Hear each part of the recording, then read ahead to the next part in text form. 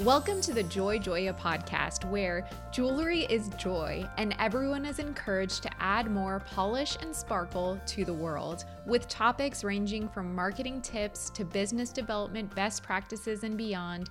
This is the go-to podcast for ambitious jewelry industry dreamers like you. Hi, I'm your host, Larissa Worstiak. Through this podcast, I aim to empower and inspire jewelry entrepreneurs and professionals so they can thrive while adding more beauty to the world. I'm passionate about digital marketing for jewelry brands, and I'm excited to share my passion with you. As we all know, jewelry is joy, so I'll gladly seize any opportunity to talk about it.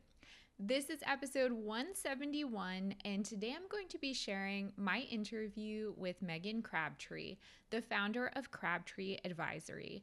Before starting her business, she built a long and successful career in the jewelry industry, culminating in senior sales roles with several leading firms in the jewelry retail and manufacturing space. She's a true industry veteran. She's personally provided training to more than 1,500 jewelry retailers throughout the US and Canada.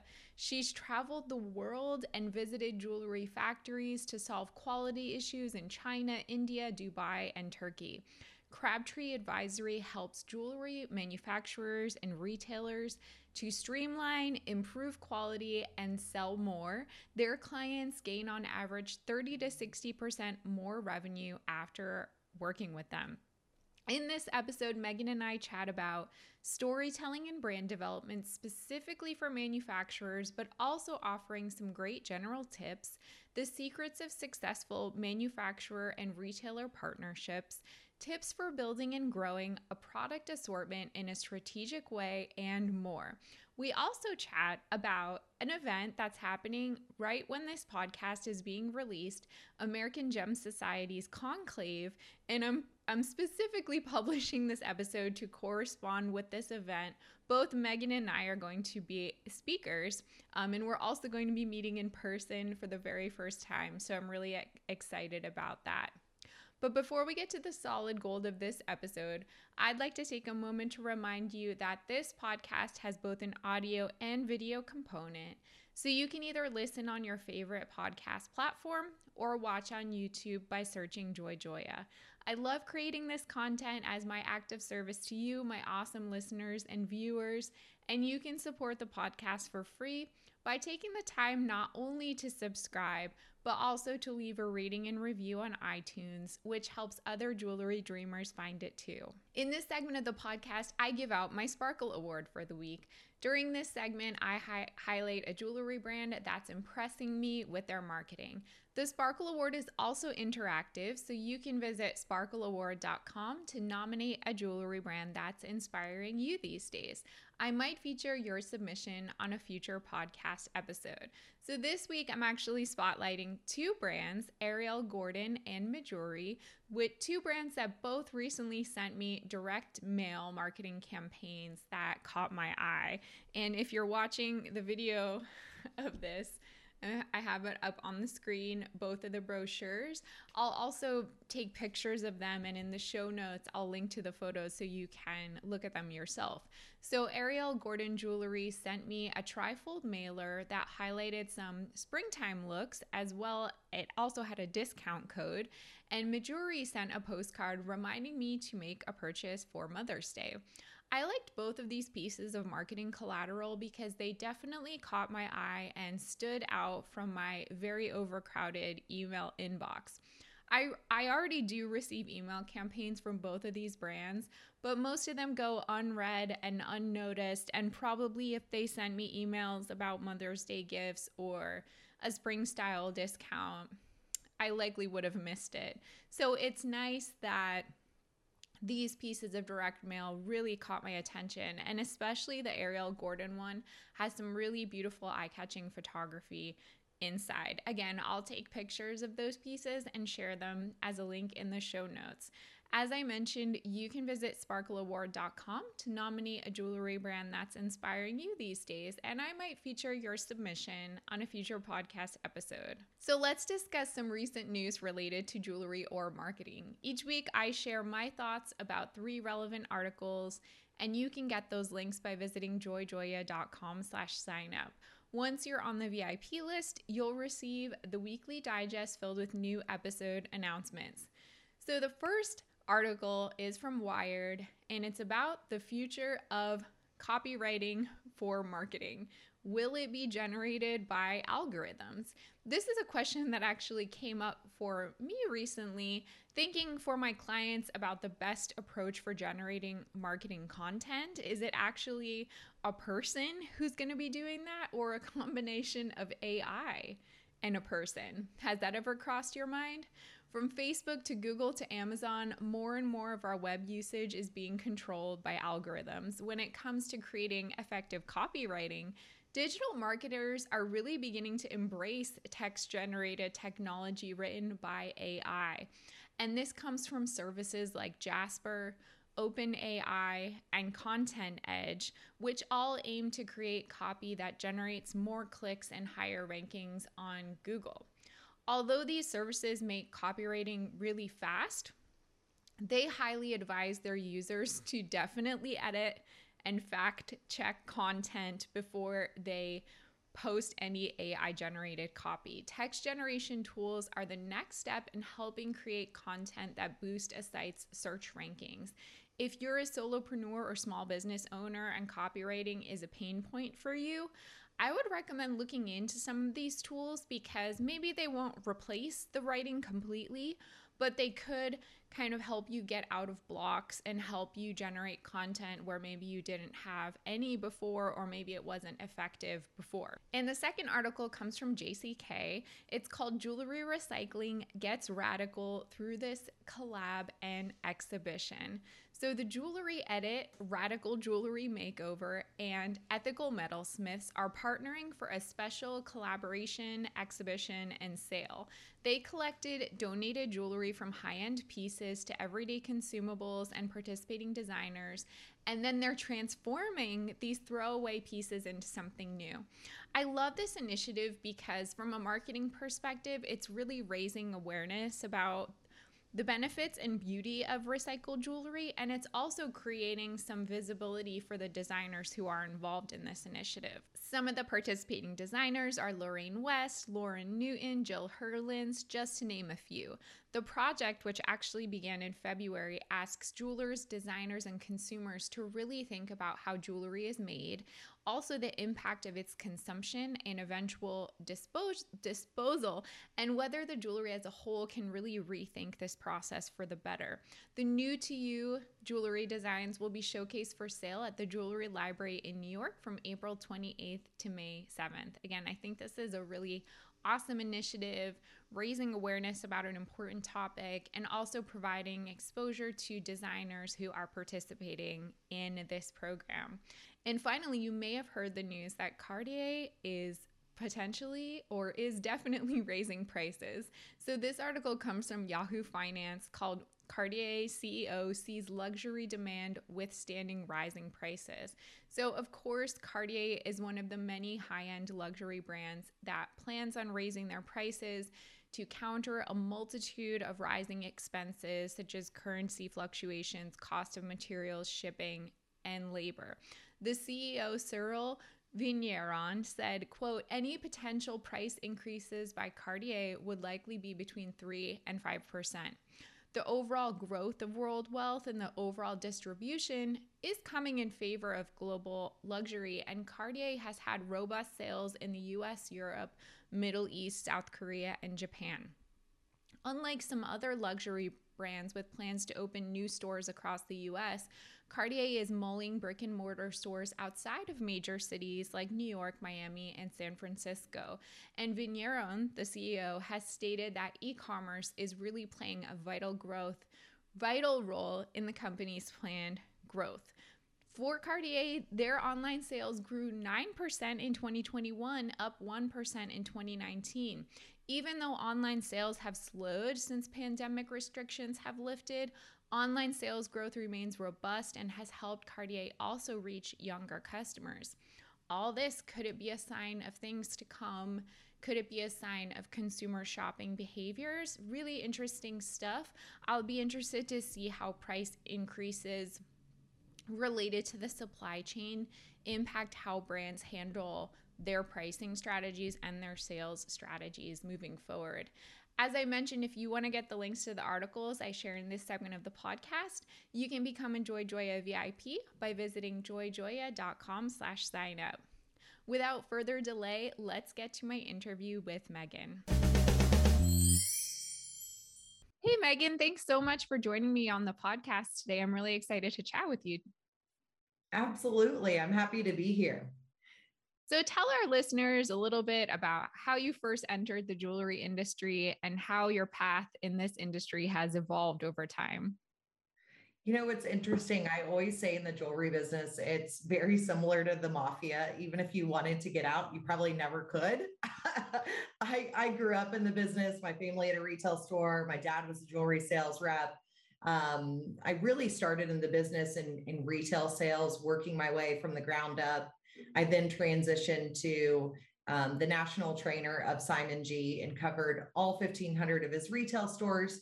Essentially lived in Hilton's for like 2 years in between the US and Canada, and then went back to the retail space. And I worked for larger retail operations, worked my way up within the companies as high as vice president. And then to kind of create this full circle of the business, I actually left a great company and went on the manufacturing side and moved to New York. Just to learn like what is the true cost of goods, what is it like in India, and so that was amazing. And when I was really successful on the manufacturing side, what I found was I was successful because I knew the retailer, which was my customer, right? I knew how the buyers wanted to be pitched. And so I was very successful at it. And so that's why 3 years ago, I founded Crabtree Consulting. Amazing. So tell us a little bit more about your business, Crabtree Consulting. What makes it unique in the marketplace? Yeah. So when it comes to Crabtree Consulting, we consult for jewelry retailers and manufacturers all over the world. We work on customized projects based on their opportunities and needs. Every brand or every retail market is completely different. So every client we work with different. I would say that when it comes to asking why we're different, I don't know that we're different, but I can tell you what our customers think or reasonings why they think we're different. Sure. One of the big things when working with Crabtree Consulting is we're extremely hands-on. And when we take on a project, like let's say a bridal division or a fashion division, we literally manage it from A to Z so that we can ensure execution. So a lot of people can have great ideas. I can have great ideas. The brands can have great ideas, but execution is a whole different animal. So that's really our niche, is providing that execution and making sure that the vision is exactly what the CEO wants. So who is the typical client that you're working with? So really the bulk majority of our clients are going to be the manufacturers and brands. About a year and a half into the consulting firm, we finally found like where our map was and where our niche was. And it's really working on the supplier side. The reason being is because we know their customer better than they do. Manufacturers, they make product and they sell product. Like that's what they do, right? But they've never worked behind a retail counter. They don't know what it's like to sell to the consumer. And they've never been behind the seat as a buyer buying the product. And so because of that, gearing those manufacturers and suppliers' brains to think like their retail buyer has been it's impacted their businesses like substantially. I mean, thank God we were completely blessed through COVID, and the projects that we managed, I mean, the average increase in the divisions we managed was 150% to 400. Like it was incredible. So we were blessed through COVID. That's so amazing. Yeah, I remember the last time we chatted, you were talking about how your business has achieved such rapid growth in a short period of time, especially during this period of COVID. So what do you think that these manufacturers are really needing the most? And not only that, like why now? Why are they taking the action at this time? Yeah. I mean, I would definitely say that in the retail space, they're quicker to adapt than manufacturers. Like in the retail world, when e-commerce became a thing and Blue Nile was launched, like they easily adapted to that and learned like how to combat people coming in with online sales or diamonds that they found. On the manufacturing side, they're much slower. So, one thing when it comes to the manufacturers, like I said before, is that they literally build product and sell product. Like they don't know what their data is. They don't know how to run the reports. They're not building a story behind their product. Um, and they have a big lack of streamlining within the different divisions within the company. So, with Crabtree Consulting, where our wheelhouse is making sure all departments are on the same page and streamlining everything. So working, from the bottom with the factories that we have in India, streamlining that to the inventory team in the offices in New York, streamlining that to the marketing teams to make sure that they're on the same page with product development, and then training the sales teams. So that's why I say we're extremely hands-on. And that's really where a lot of the manufacturers need help. Amazing.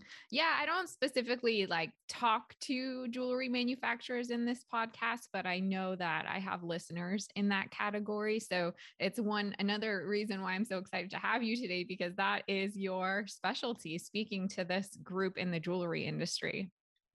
Yeah. And I think when it comes to like retailers, really, we've worked with a multitude of retailers, typically retailers that are doing about 10 million plus, just because that's our experience in our wheelhouse, are the larger volume kind of bridal powerhouses. So we do a multitude of things with them. I mean, one big success story that we have is a workshop that we offer training retailers how to do in-store events. The last workshop that we did, the retailer increased the sales for their event by 250%. So that was like a huge win. Our biggest in-store event sales wise in a 3-day period has been 2.2 million. So that's definitely something we've helped retailers as well with, along with inventory analysis, product development. We try to really be customized to each customer that we work with, just because every business is completely different. Yeah, that makes so much sense. So, on this podcast, I talk a lot about brand development and storytelling, but I'm mostly talking, as I said, to kind of like the direct to consumer brands when I give my advice. I would Yeah. love to know, why do manufacturers need brand development and storytelling as well? And I think that's kind of neglected in that space. It's so neglected. I mean, they could even have a story, but are they telling it? Like, typically not, right? And so that's where the streamlining comes into play, and it makes such an impact on the company when it's done, is to work directly with those product designers in our factories and be able to understand like why they came up with that design, what was it inspired by, what makes it unique and different, and then streamlining that to the sales team. In so many instances, especially right before Vegas, every manufacturer is waiting absolutely last minute to develop all this new product. You even have some of them that it's not even ready and it's like shipped in 2 days after the show has began because they're late, right? Because of that, there's no story for the sales team to be able to share with the retailers. And it's so important because, I remember as a retail buyer, like when you go to a show, what vendor does not have a round halo engagement ring? Right. And then on top of that, after you've been to 10 different vendors to look at, the product all looks the same. So, like, Totally. not only do you have to have a story behind your product and all of your product within these specific collections, but your sales team needs to know how to sell it. And What are these retailers at the trade shows, or the buyers? What are they seeking or craving to that would like help them make the decision to purchase something when there's like so much product to choose from? yeah, I mean, it definitely gets overwhelming as a buyer when you're going from like booth to booth to booth. And, you go up to a booth and you're like, okay, tell me a little bit about your company. And most of the vendors will say, oh, we're a manufacturer out of New York. Okay, great. Everybody's a manufacturer out in the Yeah, totally. different about you. And so one of the things we always recommend for our manufacturers is when you have new buyers coming into your booth and they ask you what you do or who you are, be sure you can answer that strategically within 10 seconds.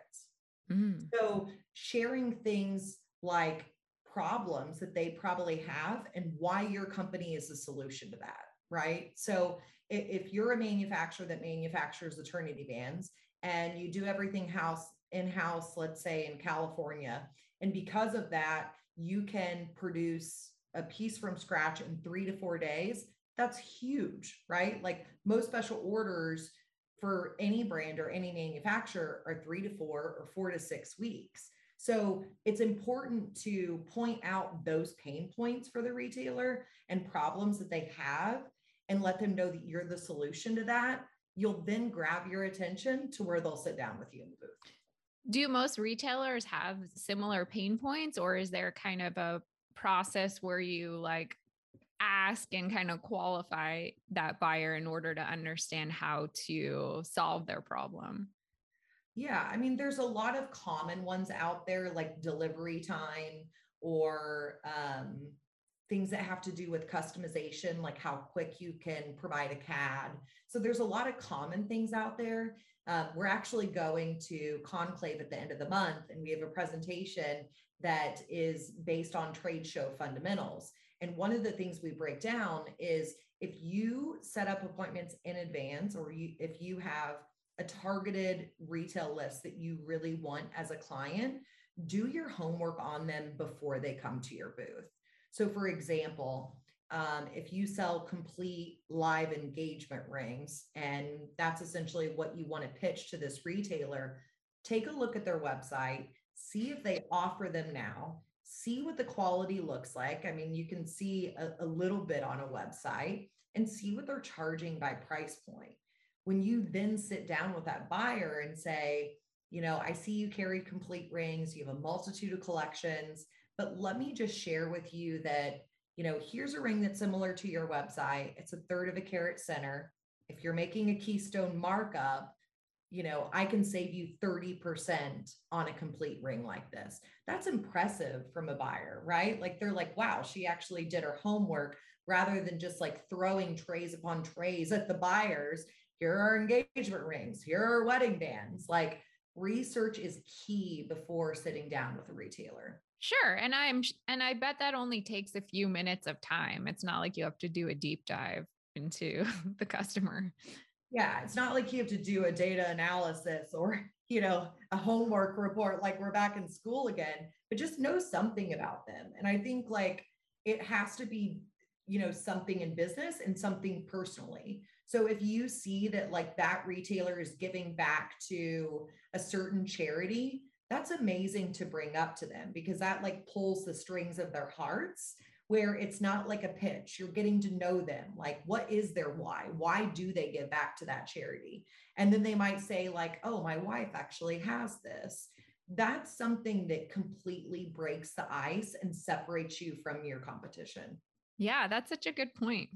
So I want to go back to what you said about the manufacturers and the telling the stories about the products and how you like go into the designers and you ask them about like why they made this product, what's the deal with it.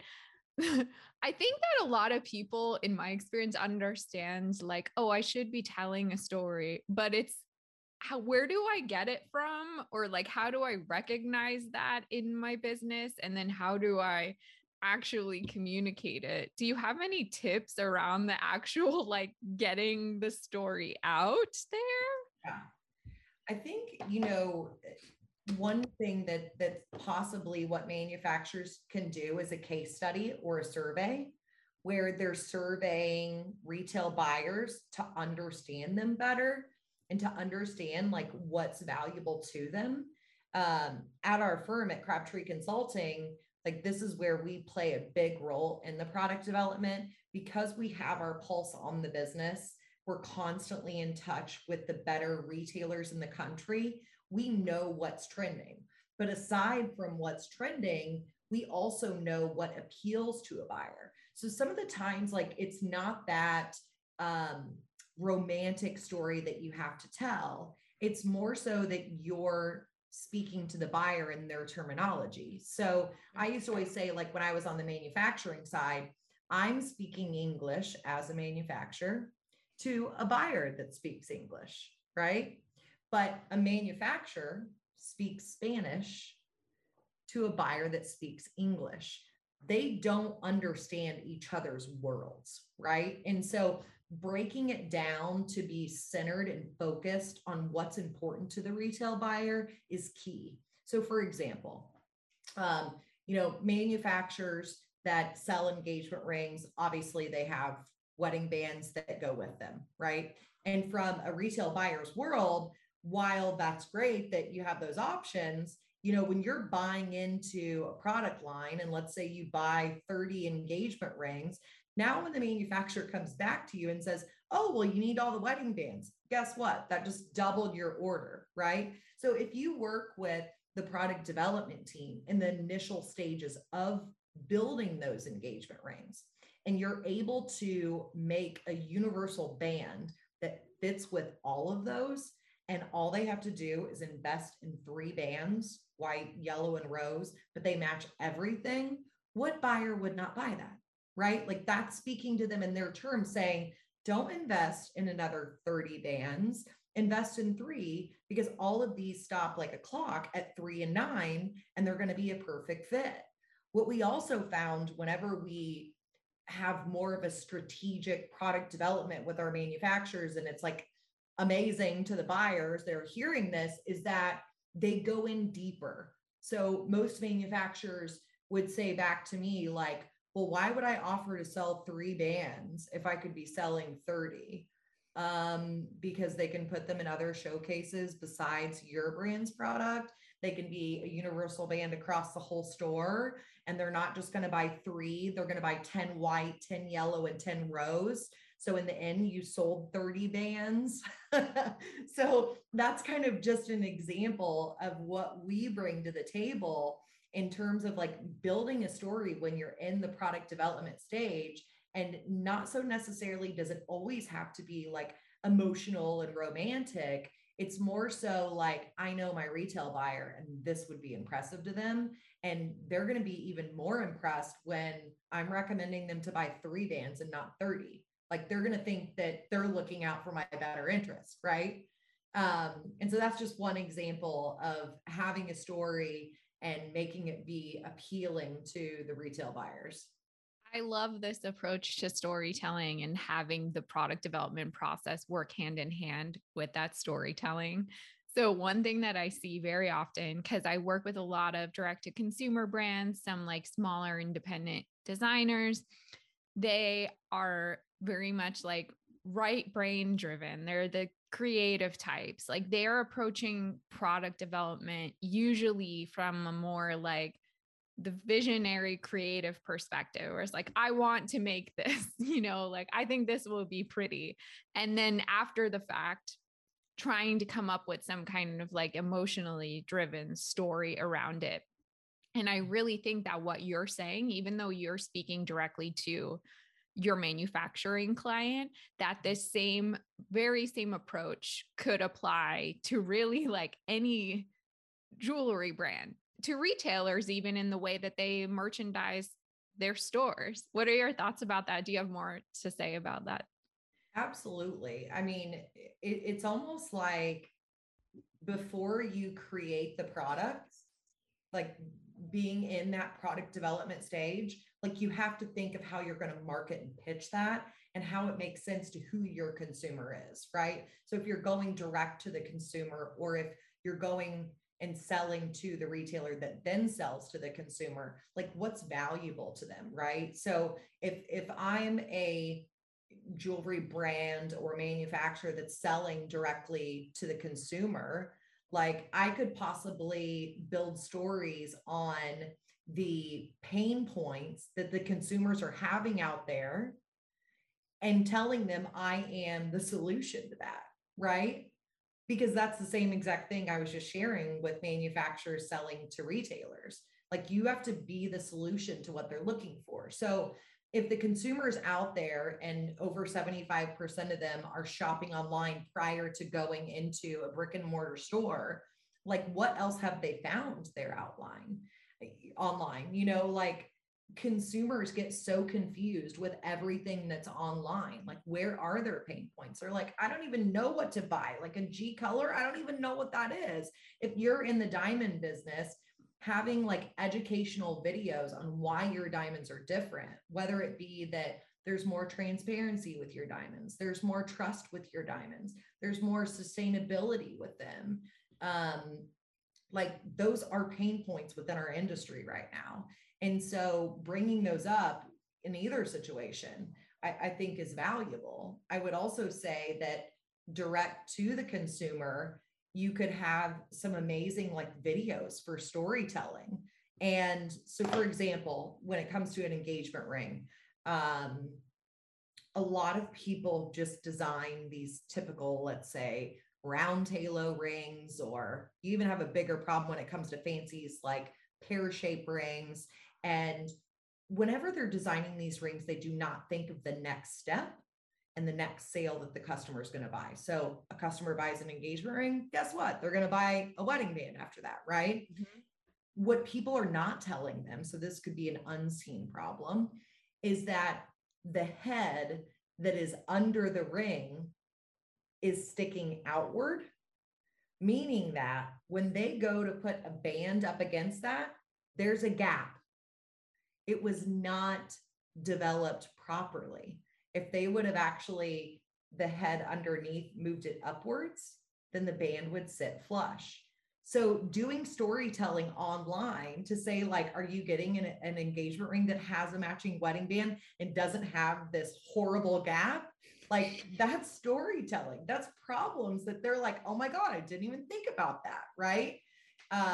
So that's just another example. I mean, we see it on the manufacturing side to retailers that they don't think about those things in product development. And it's so important because the better retailers do think about that. So when you're pitching to those retail stores, you're like, just so you know, every single one of our engagement rings has a flush fit band. So your customers will never have a gap within them. And by the way, we bin stock all these bands. So if your customer comes in, you don't have the band, we can ship it to you the next day. Those are pain points that you're bringing up to them, but they also start in making the right product in the product development stage to be able to say things like that.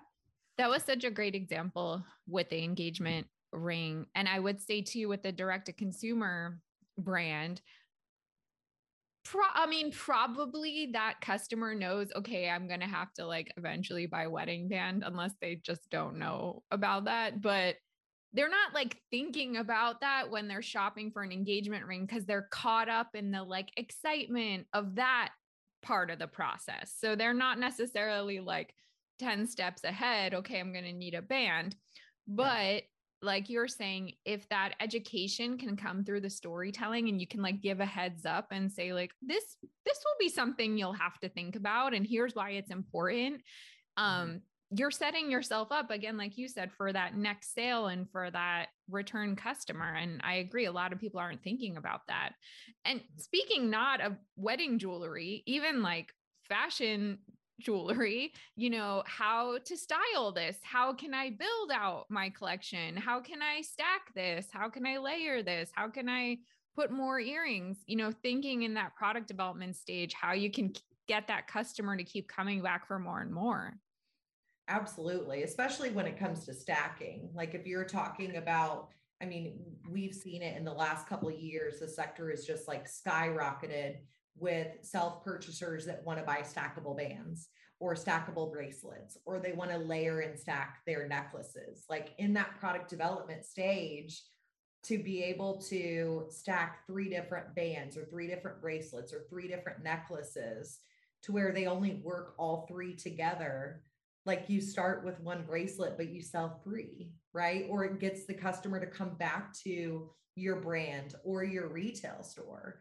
And so, yeah, it's key to really have a strategic process in place when you're in that product development stage. Do you have any specific examples of brands that or companies that you've worked with or even that you've seen in the marketplace that you think are really doing a great job with this? One brand comes to mind that I used to buy from when I was in the retail space, and it's a brand called Tacori. Most retailers are familiar with Tacori in the industry, and they've done a fabulous job in terms of storytelling, having a reason behind the product, and training the internal sales teams to be aware of that and tell that story at the counter, right? And especially now more than ever, like retailers need a story to differentiate themselves from the competition, right? Like every retailer, when you walk in, they're pulling out like a 1 carat GIA, SI2, whatever, triple excellent. Like, how is your presentation different? And especially from the local market and as well as like, e-commerce sites. And Tacori has done a great job throughout the years, like building that story. So they have one collection that if you turn the ring actually upside down, the design that's on the side is actually hearts upside down. So there's a reasoning behind their design, right? And whenever they're presenting their product, they've done a great job using actually analogies that the consumers understand. So there's so many times in the retail world, direct to consumer world, every world in the jewelry industry where people are like, yeah, this is the shank of the ring. Like shank, like that's not positive. Or like, this is the clear, they like walk into the retail store and they want to see like 1 carat diamonds, and the sales associate's like, yes, this is a 1 carat F color SI2, excellent cut, no fluorescence. What in the hell did you just say? Like, as a consumer, they have absolutely no idea what you're talking about. And so Tacori mapped out their rings and identified. So for example, instead of saying halo, they call it a bloom. That's so much more appealing, right? Instead of a shank, like you're shanking someone, they call it a foundation, right? Instead of side diamonds, they call it a spotlight of diamonds, right? They've made it sound beautiful. And that's a differentiator at the counter. They're like, what is a bloom? Ooh, I want spotlight diamonds. Oh, I love this foundation. This is beautiful. Rather than the typical dog and pony show that they're going to get at every other retailer or every other website that's like, oh my God, look at that yellow gold shank, and so Tacori has done a great job in terms of like building that story that has to do with their designs, and then really educating the consumer as well as the retailers. And it allows them to tell a different story at the counter. And I think that's one of the reasons why they've been very successful as a brand. Yeah, that's a great example. So this has been so informative. I love everything you had to say, especially the insights around the storytelling and the simultaneous product development. Is there anything else we haven't touched upon today that you want to share with our listeners and viewers? I think I want to share I want to share a little bit about data. Go for it. I think it's a common problem within jewelry retailers. It's a common problem within direct to consumer brands. It's a common problem with the manufacturers selling directly to the retailers. And that's because a jewelry retailer is a jewelry retailer. A manufacturer is a manufacturer, right? They don't think about data. And, retailers have gotten better at this through COVID just because they had so much downtime. They're like, okay, I need to look in what's aged, what's selling, who I need to work with, blah, blah, blah, blah, blah. On the manufacturing side, it's a huge, huge hurdle. And it's actually one of our niches, and how we start with a manufacturer is reviewing their data, editing their data, and then allocating their data properly. So as a buyer, you walk up to a new booth and you're like, okay, what do you do? And, hopefully in 10 seconds, they say something really that, gets the buyer to come in and sit down. And then the buyer's like, oh, what are your top selling pieces? Oh, hold on just 1 second while I go through 25 different trays, and it's going to take me 15 minutes to pull out 6 different rings. And then when I finally get to that point, then I'm going to hand this to the buyer and say, this is the top seller. Okay, so what's a top seller? What I think is a top seller and what you think is a top seller is a totally different thing, right? And so what we train manufacturers and brands on is reviewing their data and editing their data in order for them to drive more data focused reports and streamline that to the team, right? So the typical presentation, they're going through 25 trays. 10 minutes later, they pick out like 6 different rings and they're like, this is the top seller, right? Whereas our clients, we will drive the marketing team to create packages so that there's a story behind each collection. And we'll actually notate on that creative selling points based on the data. So if I'm pitching your retail store and I say, these are our top 25 sellers across the country, this ring alone sold 1,000 units. If you purchase this package, it's $12,000. And by the way, I'm going to do a 1-to-1 stock balance. How easy is that? They're like, okay, yeah, that'd be great, right? If you're not selling as packages and you don't know the data behind it, your retail buyer is going to buy one-off SKUs. They're going to buy 6 rings. Like, what does 6 rings tell in a story? But more importantly, you have to know your data and you have to give that to the sales team so that your sales team can have highly educated meetings. Also, it's not just about streamlining it to the sales team. You can take that information once it's correct and utilize that in your marketing department, right? So we talked about product development. What else happens in that product development stage is running the data focused reports. So if I run the reports and I have all my data properly allocated in collections, and I have the attributes of each ring, meaning what's the halo shape, what ways are the diamonds set, what color is the metal, and what collection it's in, right? And the data is allocated properly. As a merchandiser, I would run the reports and say, holy crap, 50% of our engagement rings sold had a cushion halo. But my inventory, only 10% of my inventory has cushion halos. Now, when I go to do product development, I'm going to build 40% more engagement rings with cushion halos because I've had a good sell through on it, right? Yeah, makes so much sense.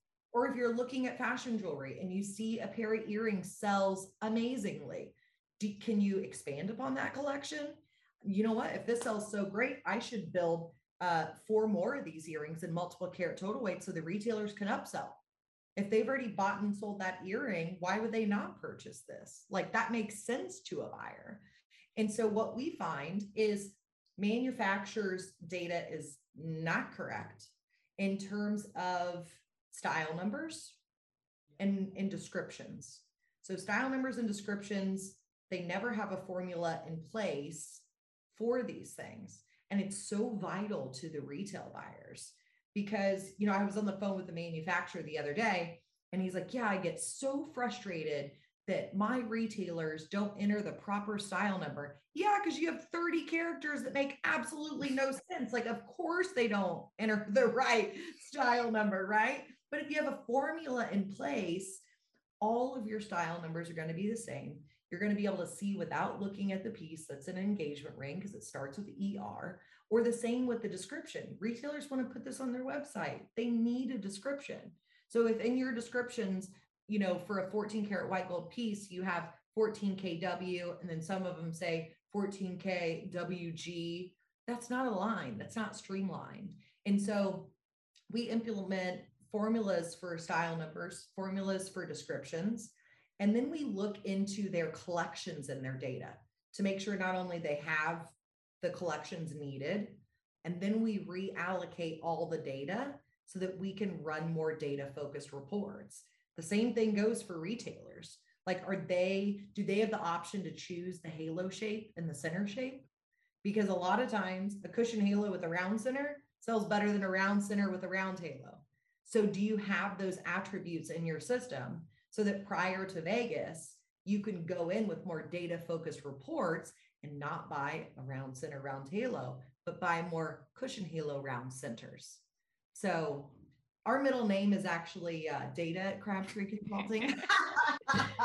I love it One thing that stood out to me in what you said, especially when you're talking about the manufacturers and the data, it sounds like not only is it helping internally in the sales process and like setting up your salespeople for success and setting up your marketing team for success, but you're also setting your customers up for success because they're going to be making more informed purchases instead of buying like these one-off SKUs, and then be more likely to come back in the future and have greater customer lifetime value because they are being successful in their buying and their merchandising. So it's like a win-win for everyone. It's totally a win-win. And like when it comes to retailers and manufacturers, I think I did like 3 different webinars through COVID on it about this retailer and manufacturer relationship. And it has to be a win-win to make sense, right? Like this is a partnership. So it has to be even for both. And you both have to be happy to stay in business together, right? And so that's a lot of the things we do is to like even the playing field, because we have been a sales rep on the road. We have been a sales associate in the retail world. We've been overseas in China and India and Turkey and Dubai to actually see what these people go through to actually make the product. And so because of our well-versed and like dual experience on both sides of the business, we really try to hammer that into our retail clients and manufacturers to help them understand like the other point of view to it. Makes so much sense. So Megan, tell me, what do you have coming up on the horizon? How can people find you? Tell me a little more about what's going on in the business. Oh my gosh, there's so much in the works for 2022. I mean, as a firm, we've expanded from 1 person being me to 6 people. So that's awesome. Amazing, right? And we've hired some great people on our team with amazing experience within the industry, very credible. Our clients love it. And we all kind of have our own niche that we work on, whether it be data or brand telling or storytelling. And so it's really been great for us. We definitely are expanding as a firm now, internally to grow more people as well as growing our customers. I would say we have a lot of things working in the digital world in terms of, our LinkedIn is like completely skyrocketed. I'm like very humbled to say that in like the first 2 days of us launching a newsletter, I think we have like 3,000 subscribers. So awesome. I guess so I would say that for anybody that likes to read our columns, we write columns in InStore and in Centurion. If they go to my LinkedIn page, just Megan Crabtree, if they click on the bell in the top right-hand corner, they will be the first to get these newsletters and columns. Also, we send out a monthly newsletter. I can't share any more secrets, but we're working on a lot of different things as a firm on the digital side. But because we have so many people that love us and follow us on LinkedIn, I'm sure we'll actually share it on there. Soon, that's awesome. Megan, you're a rock star. I'm so impressed. You are too. Next time I'm going to interview you so everybody can learn more about what you do. That sounds good. Well, thank you so much for joining me today for this chat. I learned a lot. It was so fun to talk to you. Thanks for coming on the podcast. Absolutely. It was so fun to be here. I really enjoyed talking to Megan. What did you think? You can learn more about Megan by connecting with her on LinkedIn, as well as through the Crabtree Advisory website, crabtreeadvisory.com. Of course, you can always email me, Larissa, that's LARYSSA @joyjoya.com. If you loved this podcast, please share it with a friend who'd appreciate it. And don't forget to subscribe, as well as leave a review on iTunes. To purchase a signed copy of my book, Jewelry Marketing Joy, visit joyjoya.com/book for more information. Thanks for listening. Remember to subscribe so you never miss an episode. For more information about working with Joy Joya, visit joyjoya.com, where you can sign up to download our free ebooks about various topics in jewelry marketing.